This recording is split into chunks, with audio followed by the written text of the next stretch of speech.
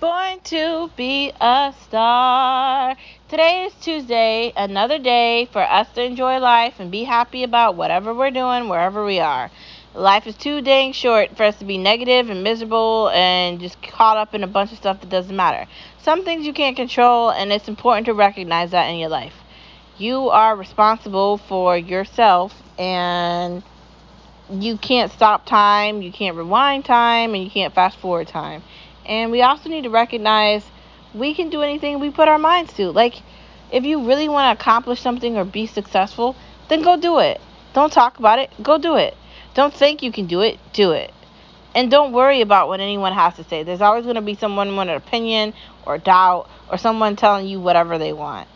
Those are the people that are the background noise. You have to have the ability to drown them out with your success. Typically, people love to be around you when you're doing something that fits into what they like. The moment you venture off to yourself, then they start to question you. And then that's when you start to question them and say, why are you here? Pass, next. Yeah, we've had those conversations before. We've talked about reasons we need to get rid of people because people come in your life for a reason or a season. There's a lot of people that are in your life for a season. Like, they're only there because they want something from you. After they get it, watch them disappear. So let's get into our conversation today. First part of our conversation is, why did eBay break away from PayPal? There was really no explanation for why they broke apart. Granted, I still think you can use PayPal on eBay, or I'm not sure how that works. I think you can still do it, but like their partnership that they had where you could just exclusively use PayPal with eBay, that is over. I sold something on eBay, and the amount of time it took for me to get my money for it was way too long, and was aggravating. So I don't know. I was going to sell my Wii U on there, but I think I'm just going to throw it away and just not care. I sold some video games, and I got like $70 or something for it, and that was pretty great. Granted, I didn't think I was going to get any money for them, so I'm kind of excited that I got anything, honestly. But they take a fee out when you sell stuff, and after you're done selling it, it's kind of like, what was the point? But you're selling something, so you have to pay a fee to sell it, so I understand that. But I don't know, I feel like PayPal charged more, so like you can definitely see the price difference. I've sold a couple of things on eBay, some iPhones, some AirPods, like a bunch of things, and I definitely see the difference between PayPal and eBay. Granted, you have to wait longer for eBay, and I don't understand. I didn't like that. Like, I had to wait 2 weeks to get my money, and I had already shipped the item off to the person. Granted, it was video games, but still, like, you know what I'm saying? Like, why, dude? Why? But I think that they broke up for a reason, and I guess we'll just have to wait and see what happens next. Anyways, the next part of our conversation is, will shopping online still be good while everything opens? Yes, because here's the thing. COVID isn't over. It's still continuing. And what COVID provided people in 2020 and 2021 is the ability to recognize they don't need to shop at stores, or they don't need to shop at stores as much. Things that you want, you can just order them on Amazon. Or if you've got, the home delivery with Target or Walmart, you can order that on Target or Walmart.com and get it delivered to your house in a day or two. Like, I ordered something from Target and it was delivered a day later. A day. A day. 24 hours. I didn't have to get in my car, drive all the way to the Target, park the car, get out of the car, walk to the store, walk around, find what I'm looking for. I just ordered it online and it got delivered. The convenience of that, oh my gosh, love it. These are reasons I love Amazon. Like, that's what I like, convenience, okay? I'm busy. I don't have time to be in a store looking for stuff, asking people, where do I find this? Granted, I think it's funny whenever you're in a store, you can't ever find the people to work there to actually help you find anything. Feel like that always happens when I'm in the store. So this is why I've just ventured off to online shopping, because I don't have to ask anybody anything. I know exactly what I want. I'm buying it. It's getting delivered. There's no questions about anything. I don't have to ask anybody anything. I don't have to walk and look for anything. I know exactly what it is. I know what it is. In the store, that's different. And I'm not saying I don't like the stores. I'm not saying everything should close down. I miss Lord and Taylor. I'm sad. I kind of even miss Sears. It was convenient having that, like knowing that there was like a car place where you could go get an oil change or have them look at something with your car, and just knowing that was there, that was nice. Now that's not there anymore. So now how do we replace that? There is no replacement for that.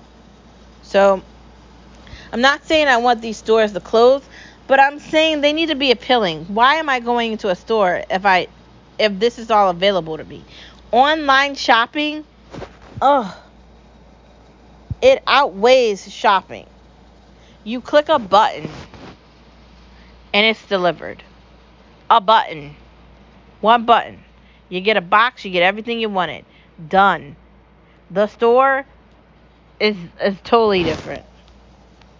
Just saying, the future is kind of now, and we're kind of looking at what's going to keep happening.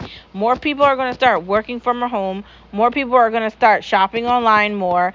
Less people are going to be in the store. I mean, I see it every time I go somewhere. There's less people there. Why?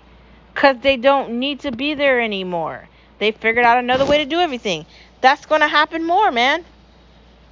I don't think COVID's going to stop people from shopping online. Granted that things are opening now, I don't think that that's going to still stop the amount of people that just switched. I think it's going to get worse because we're living with COVID. It's not over. You still have to wear a mask certain places, and you still have to do things differently in certain places. I think that things are going to go the opposite direction, and more people are going to start shopping online. That's what I think. I don't know. I could be wrong, but I also could be right. And typically when it comes to shopping and consumers and target audiences and things like that, I'm typically right about that. So we're going to look at some statistics. Maybe we'll do that next week, and we'll look at some polls, and we'll see what the average shopper wants, and we'll see what the results are from that. We'll check all of that out.